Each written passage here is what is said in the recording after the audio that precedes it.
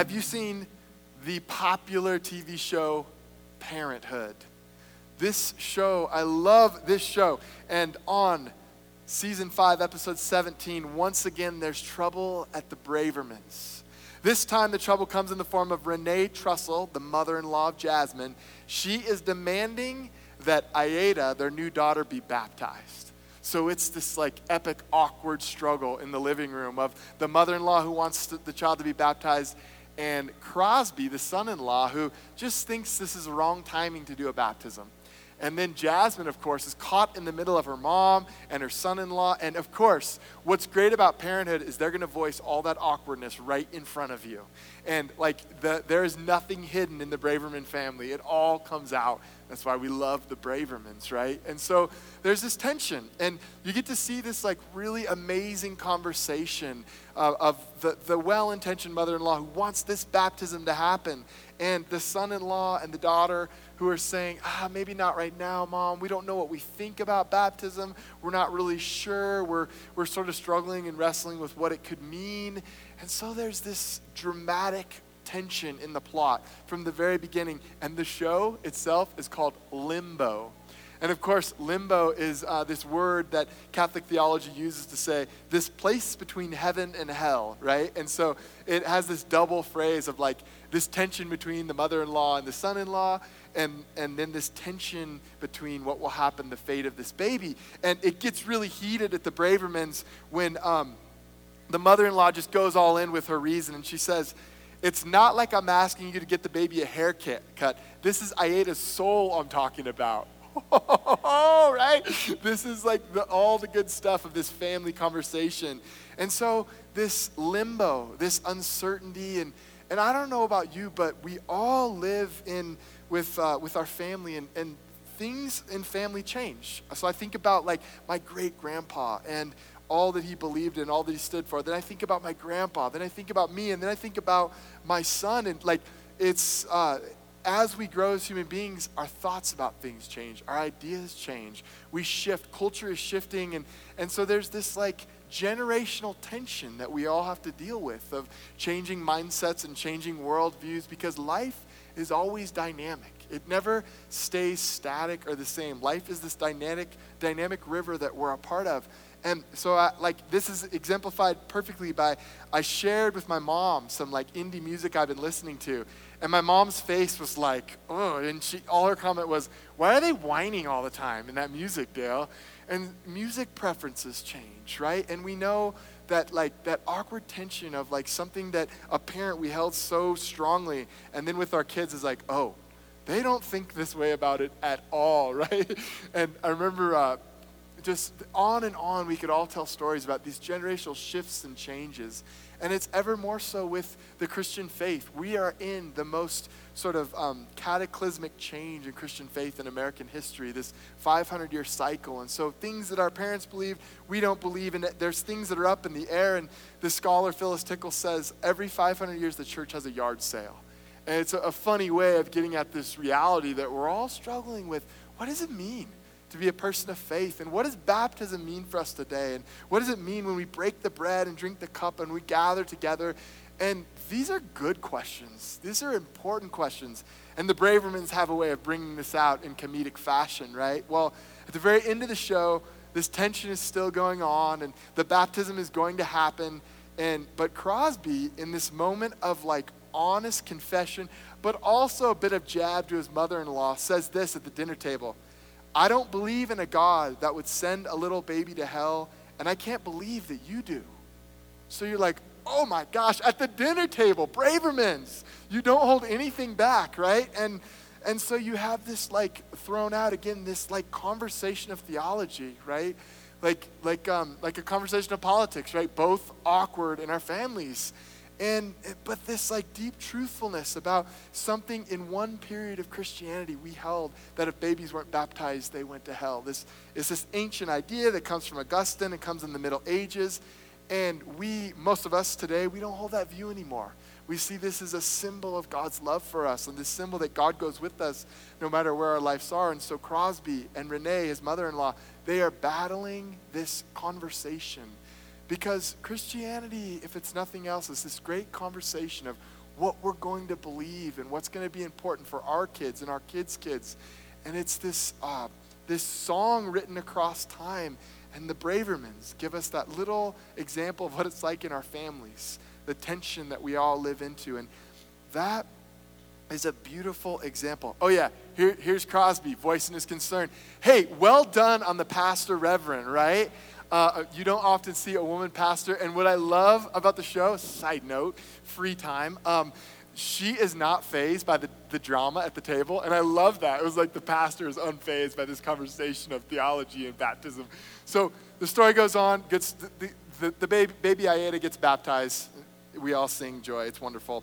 But this is a perfect window into the Gospel of Matthew. The Gospel of Matthew is about this great conversation of our faith. The Gospel of Matthew inspires us to this conversational reality of every type of faith. And the key verse of the Gospel of Matthew, a verse that's not in any of the other Gospels, is this. It's a weird verse. Therefore, every scribe who has been trained for the kingdom of heaven is like the master of a household who brings out of his treasure what is new and what is old. This verse, the only time any gospel quotes this verse, it's right here. And it's giving us this incredible insight into what the Gospel of Matthew wants to tell us about Christian faith. What it wants to tell us is the very heart, the very root of this thing. And so the Gospel of Matthew is asking this important question. What does Jesus mean to those of us who have been Jewish most of our life? Because this gospel, it quotes the Old Testament more than any other gospel. It's concerned with Jewish tradition and Jewish understandings, but it's bringing all that tradition to understand who Jesus is all about. And so we're going to break this down. Every scribe, a scribe in the ancient world was one who had the skill of writing. So you would go down to the market if you wanted to respond to Uncle Ron, who had to move to West Galilee, and this scribe would write this letter for you.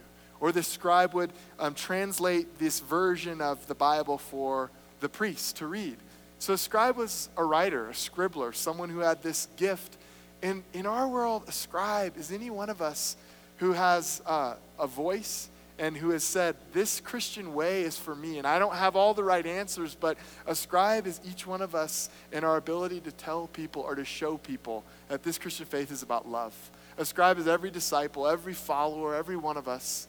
And then it has this interesting word, we've been trained, right? As interesting, like in the ancient world, they thought about the ancient Olympics and the training that an athlete would have to go through.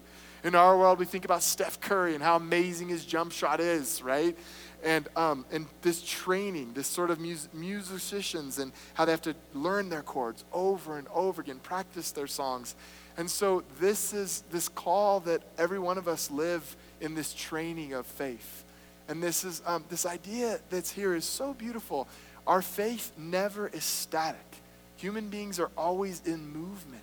So what's exciting to me is whether we are in this pattern of our life of growth or decline, or whether in this holding pattern, there is movement nonetheless. We are all these great people in movement together, and faith is just like that. Faith is not so much a stagnant lake, but this river with tributaries that is always running, always charting new ground, going in new places, freshly flowing.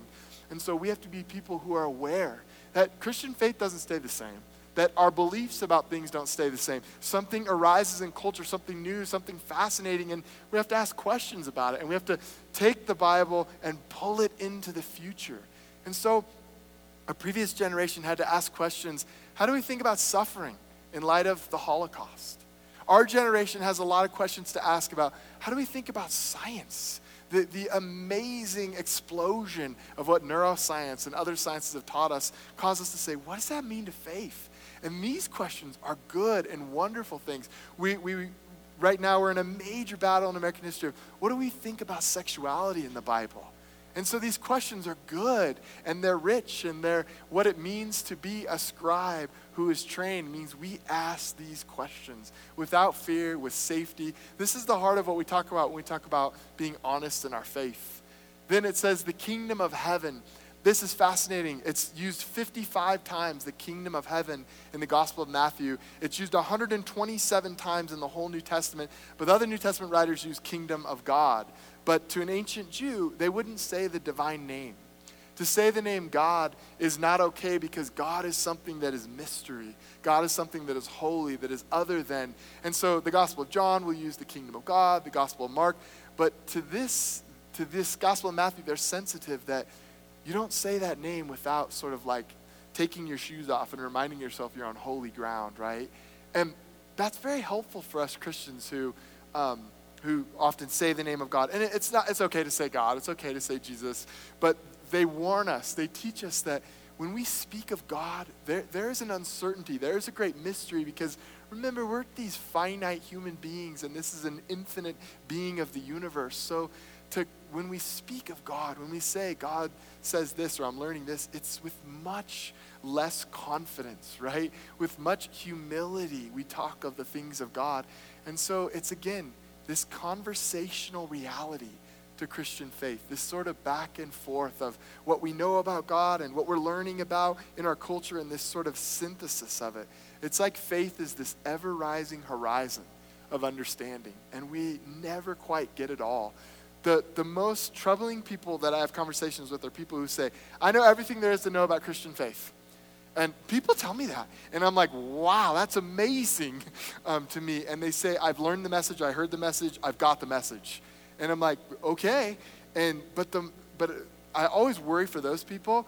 But the people that are the most joy, these are people who talk to me like, Dale, I'm learning this. I'm curious about this about God. I have no idea how to think about this. This passage really troubles me, but isn't this wonderful that we can talk? Those are the people that are starting to get the hint of what the Gospel of Matthew is asking of us, the conversational nature. Every scribe who's been trained for the kingdom of heaven is like a master of a household.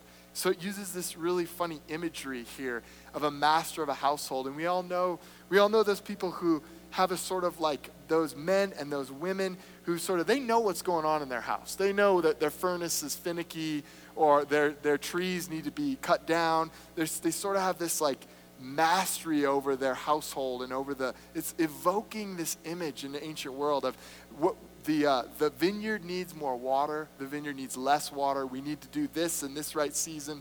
So it's calling for this sense of mastery, but it's applying it to this Christian life. Isn't that wonderful? This image of every one of us has this sort of like responsibility and role to have, to remind ourselves that Christian faith is always dynamic, once again. That knowing God is always this ever-rising horizon with growth and with mystery and with new questions and with deep inspiration. And I find that gives me great pause, that like none of us have it all figured out, but we're all striving, we're all straining for that ever-rising horizon. And when you take this kind of approach that this verse is calling for us, this conversational back and forth, it's absolutely freeing, isn't it? That you don't have to know everything to enter into a conversation and be like, I have always thought this way about that. And I don't know if you've ever met a person who is like, almost like in their curiosity, they're almost like, they're so bold and courageous that it breathes life to a room. That they know nothing about a subject. They're like, well, I always thought this about it. And they know nothing, but it's like so life-giving because they've put their ideas out there. The Gospel of Matthew is asking us to be okay with this conversational nature.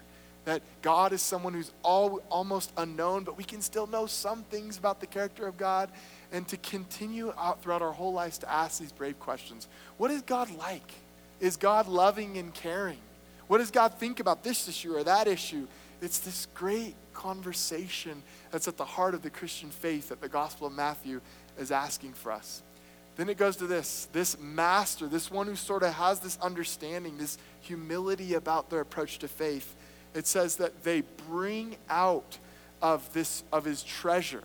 So treasure, this incredibly beautiful word. Treasure in this sense is the scriptures, the songs of the church, the liturgy of the church. And the only story I have to tell you about this is treasures are all the things we've been given of faith that on one hand we think, this is not so significant, but then they mean everything to us. And I've told you before, but when I was 16 years old, my best friend's mom got me a Bible. And it was one of those like huge navy blue study Bibles that had like the gold, like flip through the pages, like here's where Matthew is, here's where Luke is.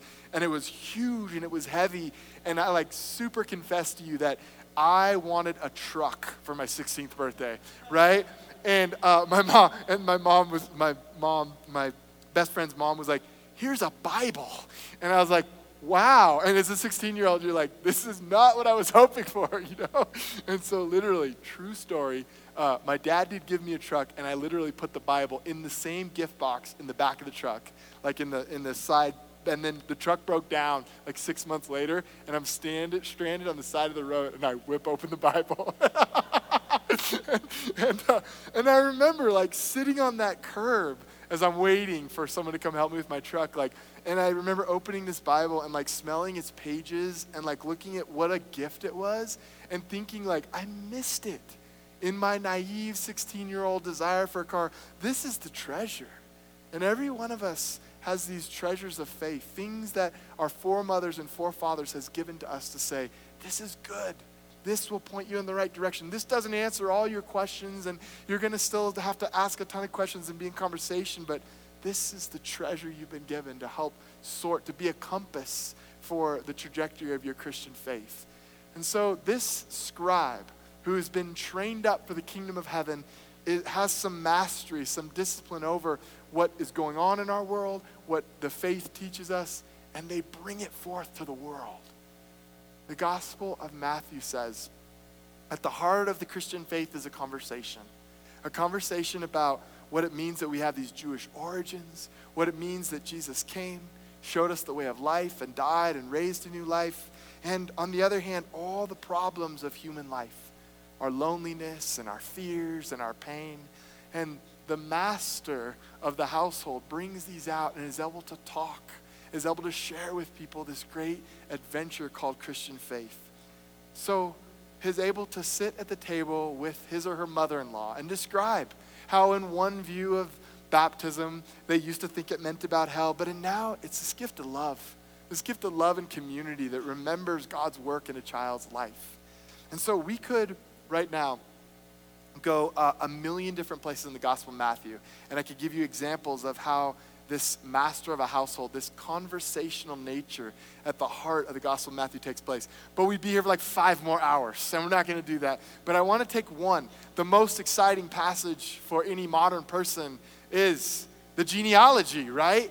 And so it starts off like this in the Gospel of Matthew. Yeah, here we go. On account of the genealogy of Jesus, the Messiah, the son of David, the son of Abraham.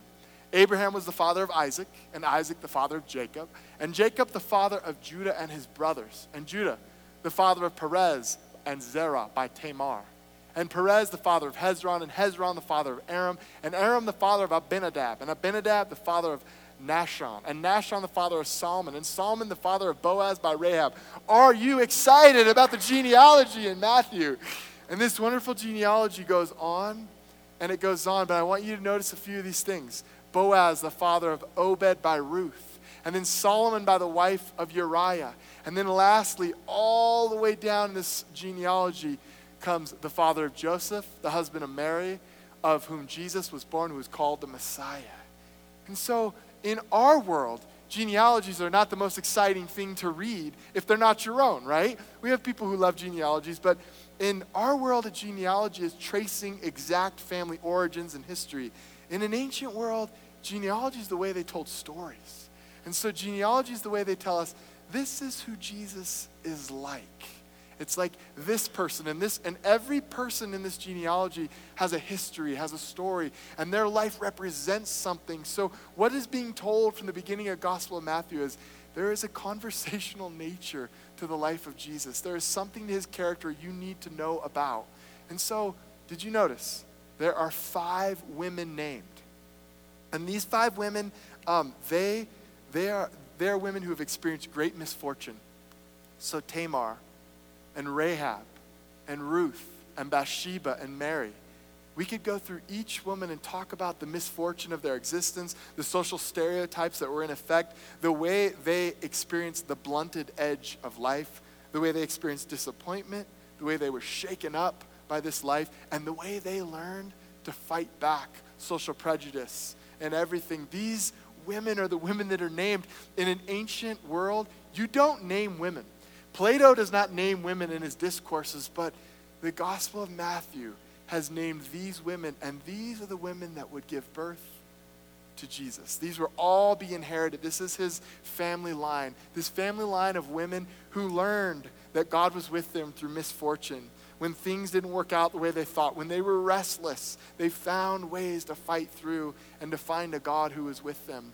So what this teaches us, this conversation right away, is that God is like these risk-taking women. God gives a baby to the world that would one day be a king. So this outrageous claim that God is with those who are down and out, have been beaten down, who have felt disappointment in their life. This is a God who is for people, for real people, in their real human struggles. So this one passage, the first passage in the Gospel of Matthew, gives us a little insight in this conversational nature. This idea that this is a God who has come to dwell and be with us in the present, who has come to absolutely resonate with what it means to be frail and to be fragile and to understand the disappointments and struggles we go through. Wow. And you have to understand that in all of ancient literature, this is not the way you talk about God. This is not the way Plato talks about God. Gods are otherworldly. Gods are far off, distant. This God comes to human flesh and time and is with us and lives in the reality of our pain and of our suffering. The Gospel of Matthew invites us to see that Christian faith is about a conversation about what it means to be human, a conversation about the structure of all reality. And we get to give our voice. We get to become scribes who have been trained for the kingdom of heaven and who are like the master of a household, bringing out of his treasure what is new and what is old. I heard a poem this week by David White that really hit this home, that the conversational nature of all reality and our opportunity in every moment to be connected to this great tradition of questions and answers and unknowns and beauty. And the poem goes like this: everything is waiting for you. Your great mistake is to act the drama as if you were alone. Your great mistake is to act the drama as if you were alone. As if life were a progressive and cunning crime with no witness to the teeny hidden transgressions. To feel abandoned is to deny the intimacy of your surroundings. Surely, even you, at times have felt the grand array, the swelling presence, and the chorus crowding out your solo voice. You must note the way the soap dish enables you, or the window latch grants you courage. Alertness is the hidden discipline of familiarity. Alertness is the hidden discipline of familiarity. The stairs are your mentor of things to come.